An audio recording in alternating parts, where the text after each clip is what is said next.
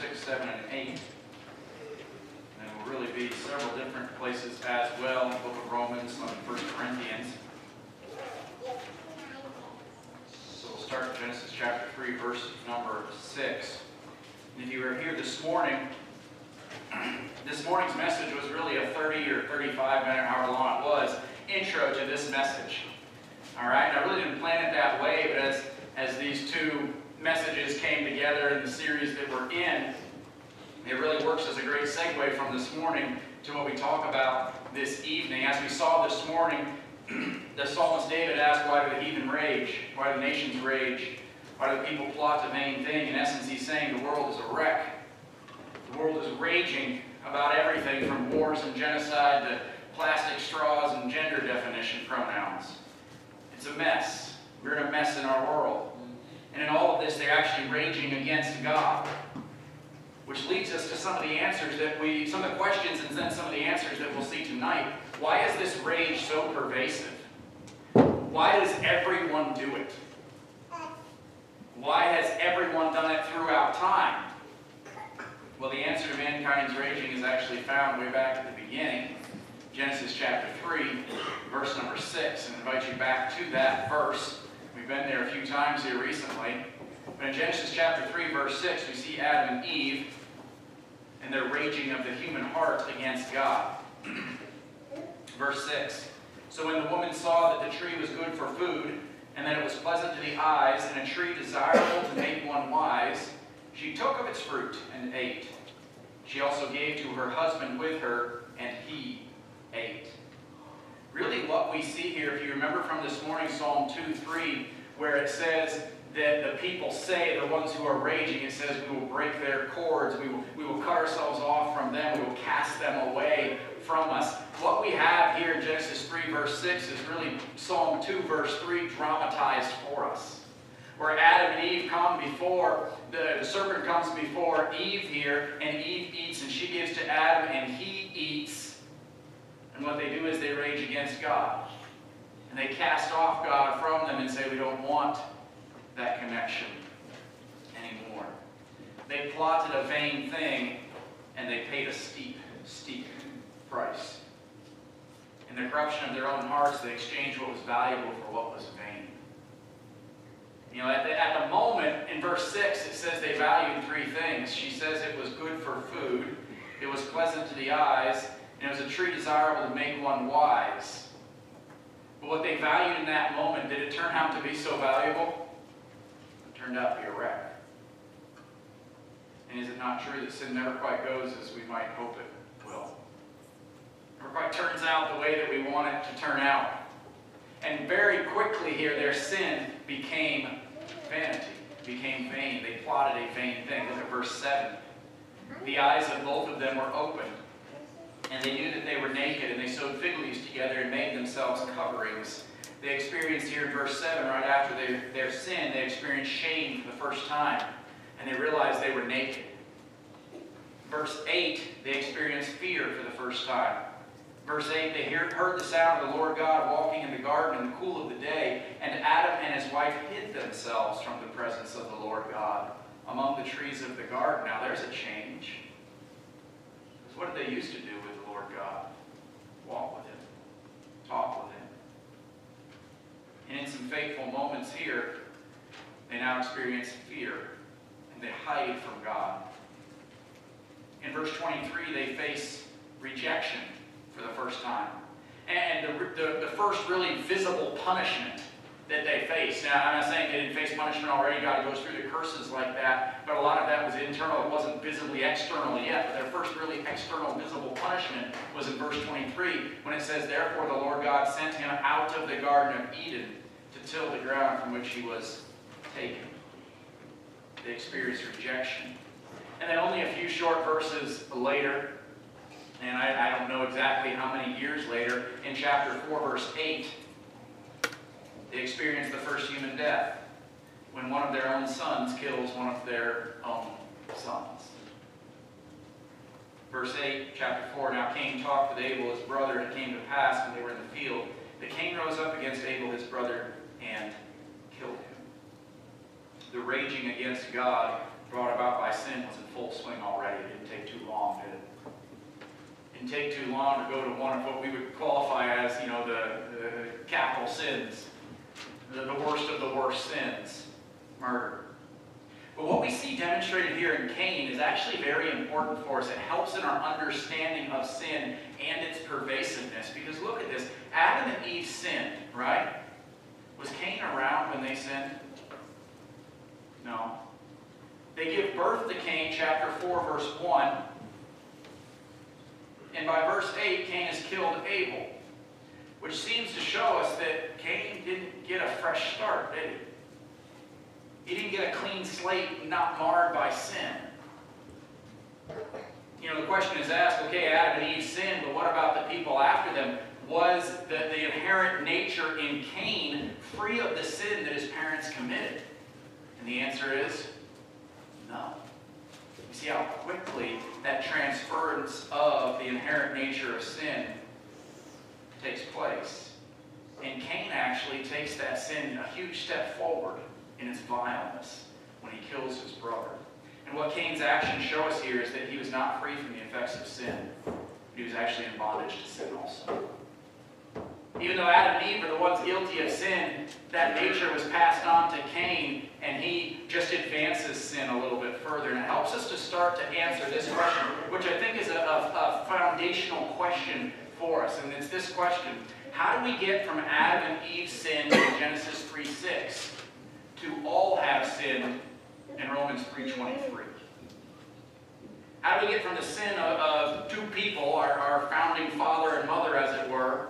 How do we get from their sin to the pervasiveness of sin that Romans 3:23 says all have sinned, all have fallen short of the glory of God? Why is it that Adam and Eve's sin has such a powerful and eternal or universal impact?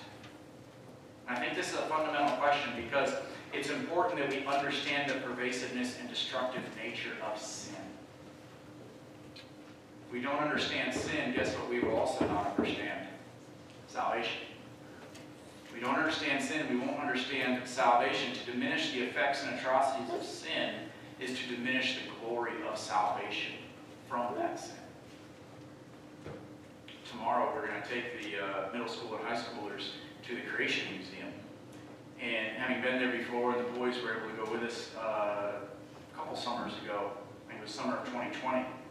And they walk you through, if you've ever been there before, they walk you through the 7 C's that they call it: creation, corruption, catastrophe, and other C's.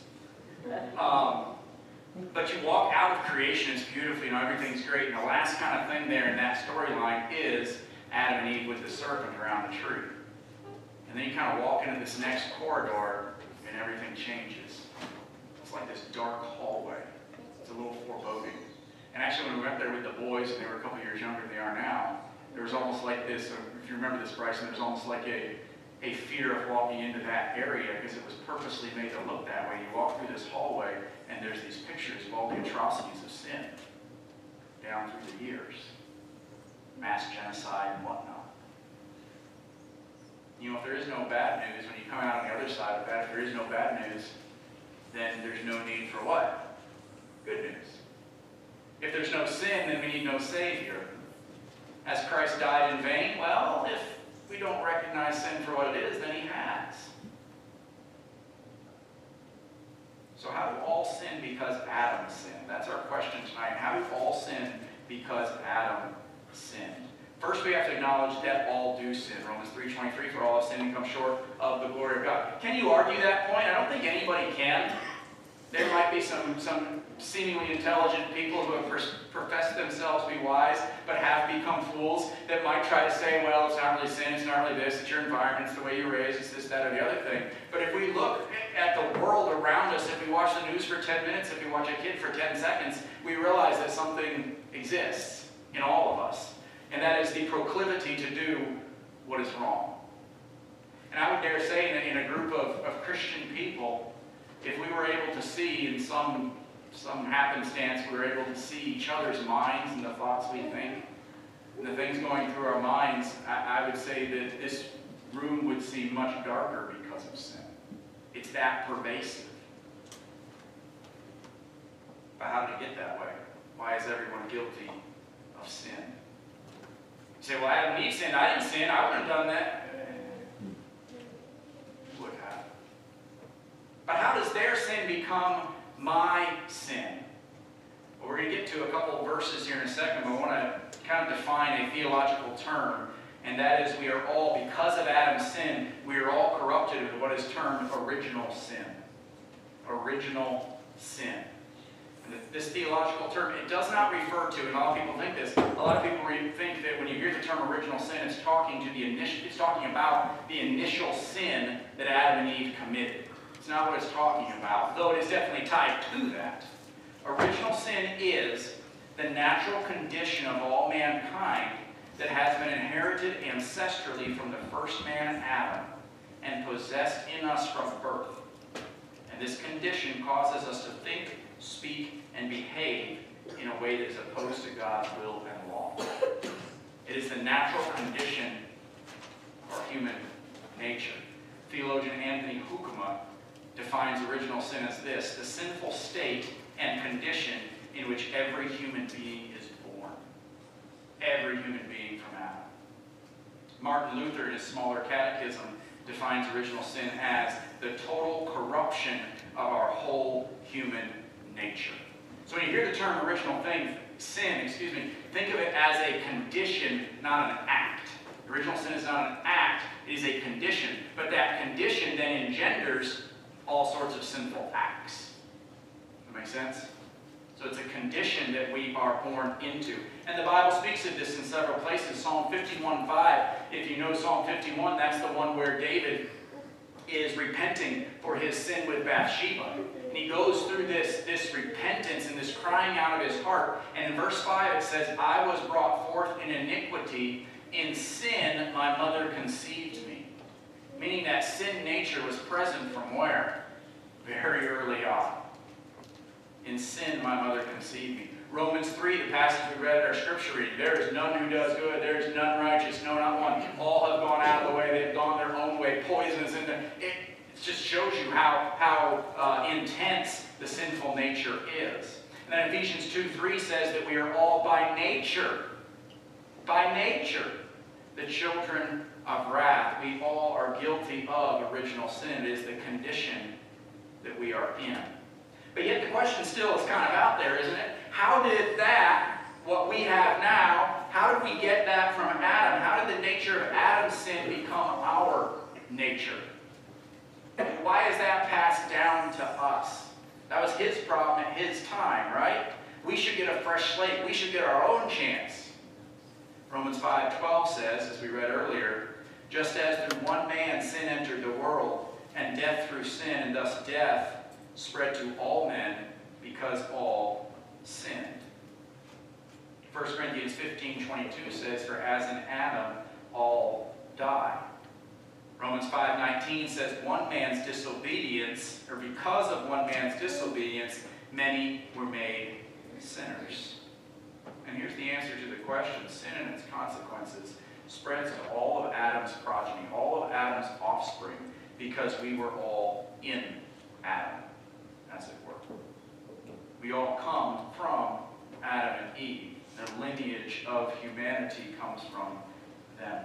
John MacArthur has something very helpful. It's actually in a study Bible. I'm going to read this, because he very, very clearly says this here to help us understand it. He says this: God appointed Adam to be the representative of the entire human race that descended from him. When Adam sinned, all mankind sinned. That is, God imputed the guilt of his sin to all those yet in his loins. Well, who's that? It's all of us.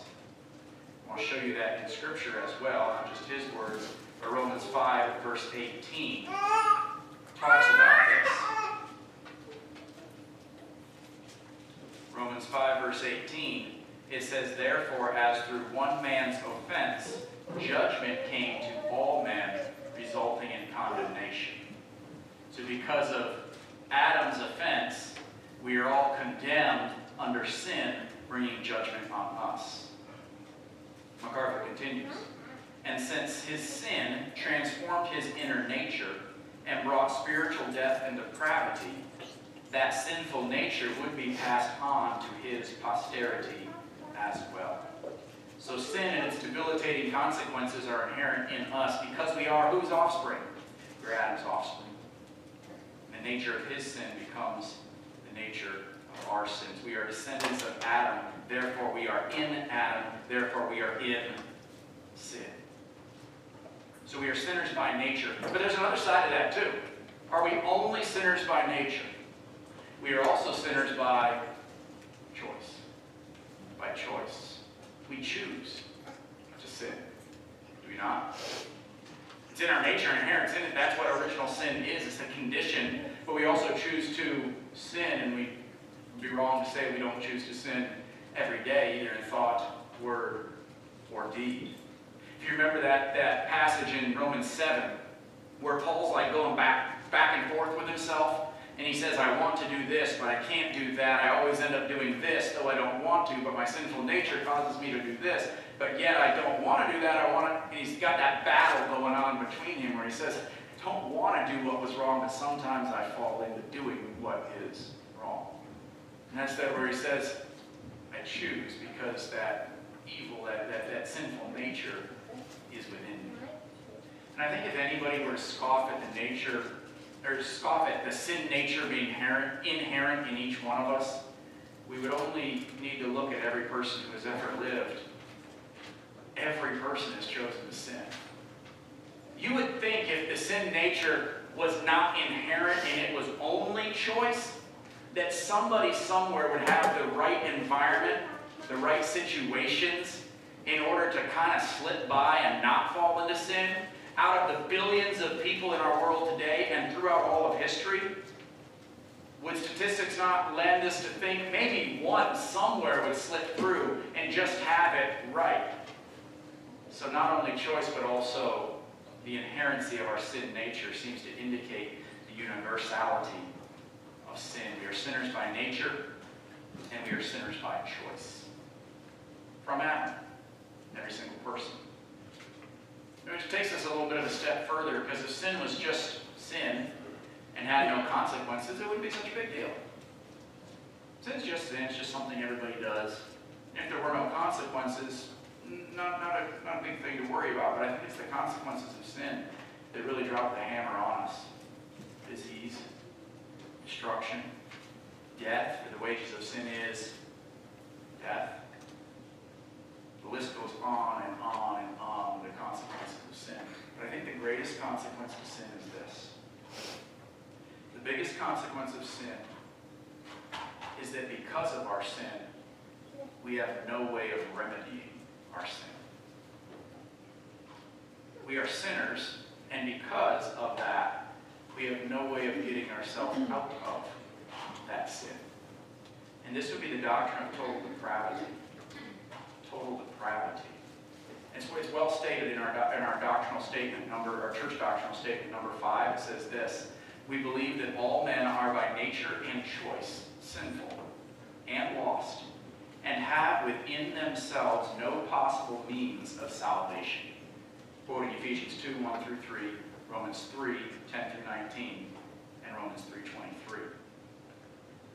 The doctrine of total depravity is that we have within ourselves, because of sin, no possible means of salvation. We can't get our salvation on our own. One of my professors in seminary, he said, when I say total depravity, you say total inability. That's what it means. You are totally unable to procure salvation on your own because of sin. Ephesians 2:1 says, you who were dead in sin. It's pretty clear. He says, because of sin, we are dead in our sins. Because of sin, we are dead in our sins. Now, I compiled a list for you tonight of all the things that a dead person can do. And I have it right here somewhere. Oh, that's right. It doesn't exist. There's nothing that a sinful person or a person dead in their sins, a person dead, can do, right? So when when the Bible says that we are dead in sin, what is he meaning? You're dead. You are spiritually unable to come to Christ. Spiritually unable to get out of your sin. Because it's not sick. The metaphor is not you're sick in your sins. It's not you're just a little bit debilitated. It is that you are dead. And so there has to be somebody, something else, someone else that gets you undead from your sins. Now, Jesus was clear in this. Go to John chapter 8, verse 43.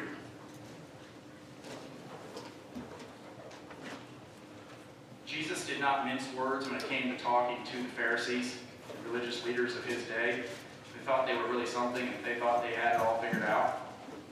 John 8:43. Jesus speaks here to the Pharisees about their total depravity. John 8:43, they're going back and forth about who Christ is. Let's start at verse 42 so we can kind of run up to verse 43. Jesus said to them, "If God were your Father, you would love me, for I proceeded forth and came from God, nor have I come of myself, but he sent me." Verse 43, key verse. "Why do you not understand my speech? Because you are not able to listen to my word." Did you catch that? That's total depravity. The inability. Jesus says, why are you not getting what I am telling you? Why are you not understanding that I came from the Father? And he does not say that they decided not to or they wouldn't listen to him. He says they're not listening because they can't listen. They're dead in their sins. And that's the truth with all of us, as it says in Ephesians 2, verse 1, that we are dead in our sins. That's pretty bad. We're pretty stuck if that's the case. So if sin is so universal, as we've said tonight, and sin is so pervasive, and sin is so debilitating, how has it been overcome? I want to show you 3 verses. And so far tonight, I've read the first half of each one of these verses. The second half is the good part. Look at 1 Corinthians 15:22.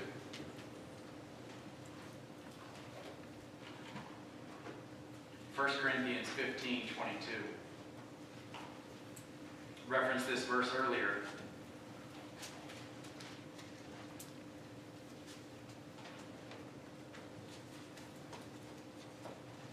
I only referenced the first few words, talking about the pervasiveness of sin.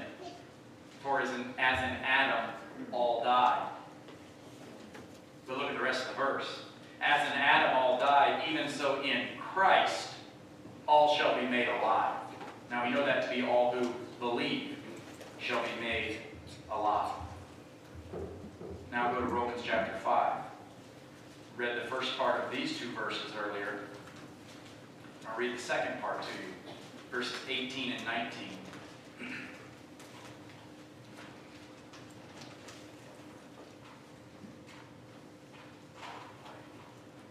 Romans chapter 5, verses 18 and 19. It says, "Therefore, as through one man's offense, judgment came to all men, resulting in condemnation." Now look at verse 19. "For as by one man's disobedience many were made sinners." In both of these verses, it's pretty bad news for us.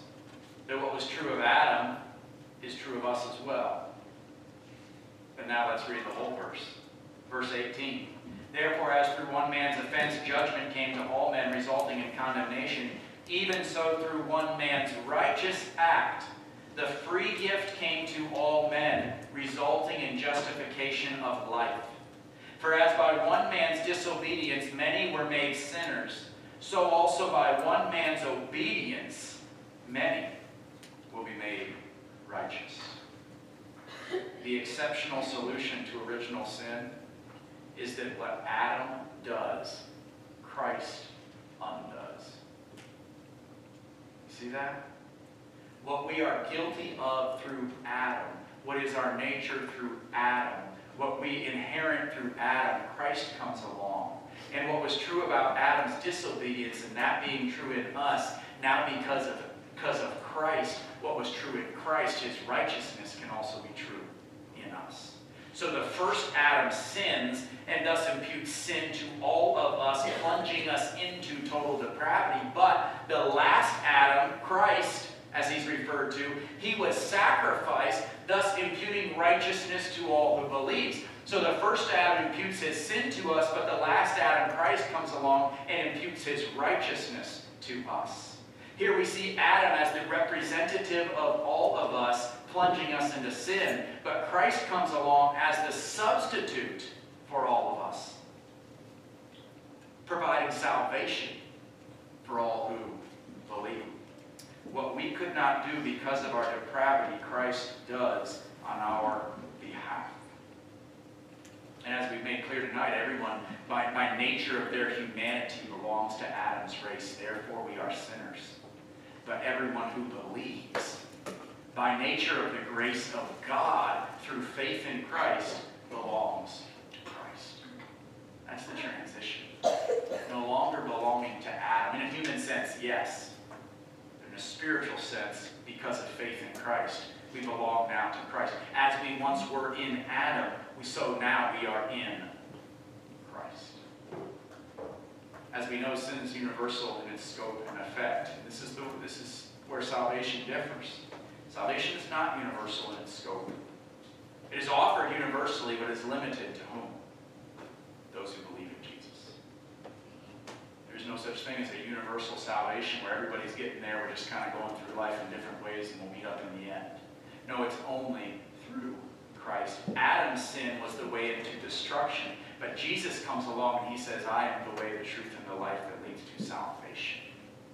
What Adam plunges us into, Christ grabs us out of.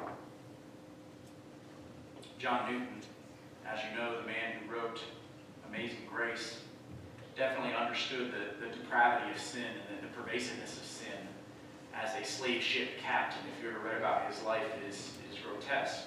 Some of the things that happened under his watch. But by the grace of God, he also understood the grace of God. And he said this later in life. He said this, although my memory's fading, I remember two things very clearly. I am a great sinner, and Christ is a great Savior. It doesn't get much better than that. I am a great sinner in Adam,